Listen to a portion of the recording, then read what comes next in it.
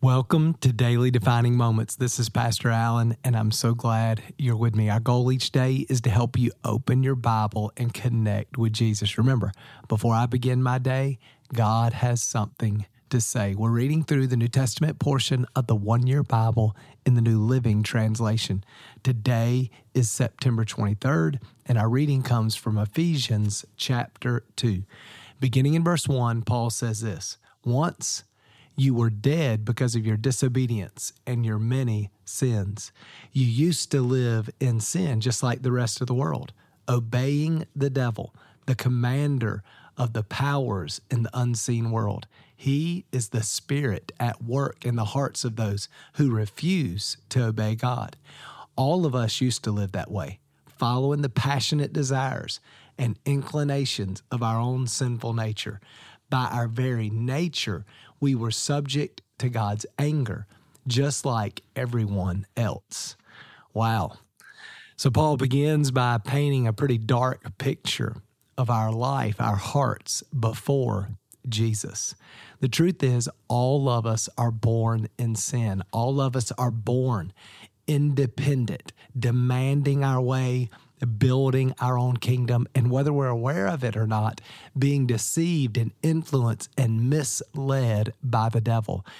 Paul makes it clear that is true for all of us. It reminds me of what he said in Romans, "There are none who are good, no, not one." We're all self-centered and selfish, but God did something about it. Watch this, verse 4, "But God is so rich in mercy.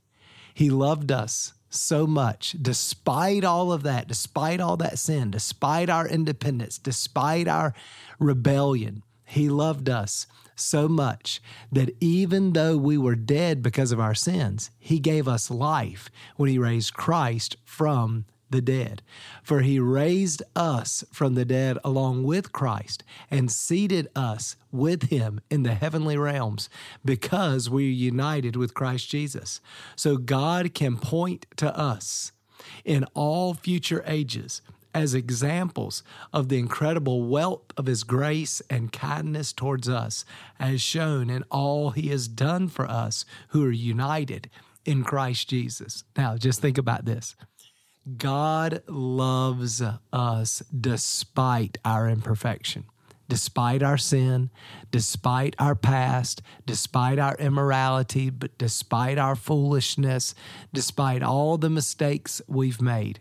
God loves us. In fact, He loves us so much that He sent Jesus to pay the ultimate price, to die on the cross, to pay for our sin, and to bring us into His family. He loves us so much. And now, because of His grace, listen, this is so crazy. We are trophies of grace for all eternity.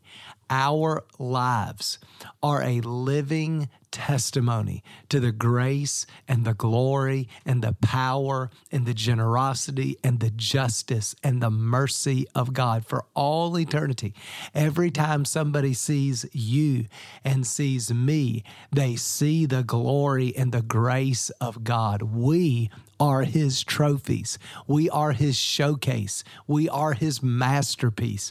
We give testimony to His grace and power. Verse 8, God saved you by His grace when you believed. So you were not saved by works. You weren't saved because you were born into the right family. You weren't saved because you went to the right church. You were saved by grace when you believed, by faith.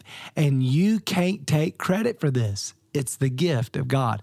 So when we understand the gospel, it actually produces humility and gratitude and worship in our heart. Verse 9, salvation's not a reward for the good things we have done, so that none of us can boast. We are God's masterpiece. He has created us anew in Christ Jesus so we can do the good things He planned for us long ago. So none of us are going to walk around in heaven patting ourselves on the back, and we shouldn't walk around now patting ourselves on the back as if our place in the kingdom of God and the family of God and all that has happened, the transformation we've experienced in our life, as if all of that was because we're somehow spiritually superior or we worked harder or tried harder or were more disciplined. No, it's by grace through faith. We are his masterpiece. God is producing his life in us for his glory so that we'll be his trophy for all eternity. Verse 11, don't forget that you Gentiles used to be outsiders. You were called uncircumcised heathens by the Jews who were proud of their circumcision, even though it affected only their bodies and not their hearts. In those days, you were living apart from Christ. You were excluded from citizenship among the people of Israel, and you did not know the covenant promises God made to them. You lived in this world without God and without hope. But now you have been united with Christ Jesus. Once you were far away from God, but now you have been brought near to him through the blood of Jesus. Now, of course, Gentiles are simply non-Jews. Everybody other than the Jews. Most of us are Gentiles, and we were excluded from the covenants, the promises of God. We didn't know God, right? And now the gospel's been made available to all of us.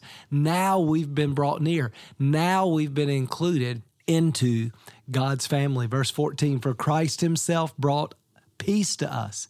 He united Jews and Gentiles into one people when in his own body on the cross, he broke down the wall of hostility that separated us. He did this by ending the system of law with its commandments and regulations. He made peace between Jews and Gentiles by creating in himself one new people from the two groups. Together, as one body, Christ reconciled both groups to God by the means of his death on the cross, and our hostility towards each other was put to death. I love this. In other words, when we trust in Christ, we become part of one family. Jesus destroyed prejudice, racism, and all of the other divisions in our world. And when you think about our world today, think about America today. There are so many divisions, people divided by race and class and politics and ideologies, and so much division.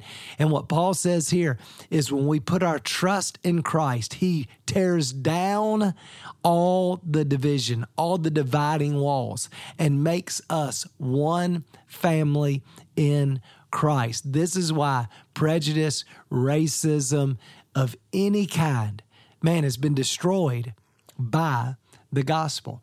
Verse 17, he brought this good news of peace to you Gentiles who were far away from him, and peace to the Jews who were near. Now all of us can come to the Father through the same Holy Spirit because of what Christ has done for us. So when we trusted in Jesus, the Holy Spirit came to live inside of us, and because of his grace, because we're clothed in his righteousness, we all have access to the Father by faith through the person and work of the Holy Spirit who lives in us. You are not alone. God is with you. His Spirit lives in you, and you have unlimited access to the Father. Then finally, he says, so now you Gentiles are no longer strangers and foreigners. You're citizens along with all God's holy people. You're members of God's family. Together, we are his house, built on the foundations of the apostles and the prophets. And the cornerstone is Christ Jesus himself. We are carefully joined together in him, becoming a holy temple for the Lord. Through him, you Gentiles are also being made part of his dwelling where God lives by his Spirit. So now we are the citizens of heaven. We are the children of God. We are part of his family. Man, what an encouraging passage we have read here today. God has been so good to all of us. Let's just give him thanks for that. Father, thank you so much for your grace, for your generosity. You have blessed us in so many ways. God, we were lost and dead and far away, but through Christ, you have brought us back into your family. God, you've made a way for us to be the children of God, citizens of heaven, part of your family, brothers and sisters. God, we're so grateful for that. And Lord, fill our hearts today with gratitude.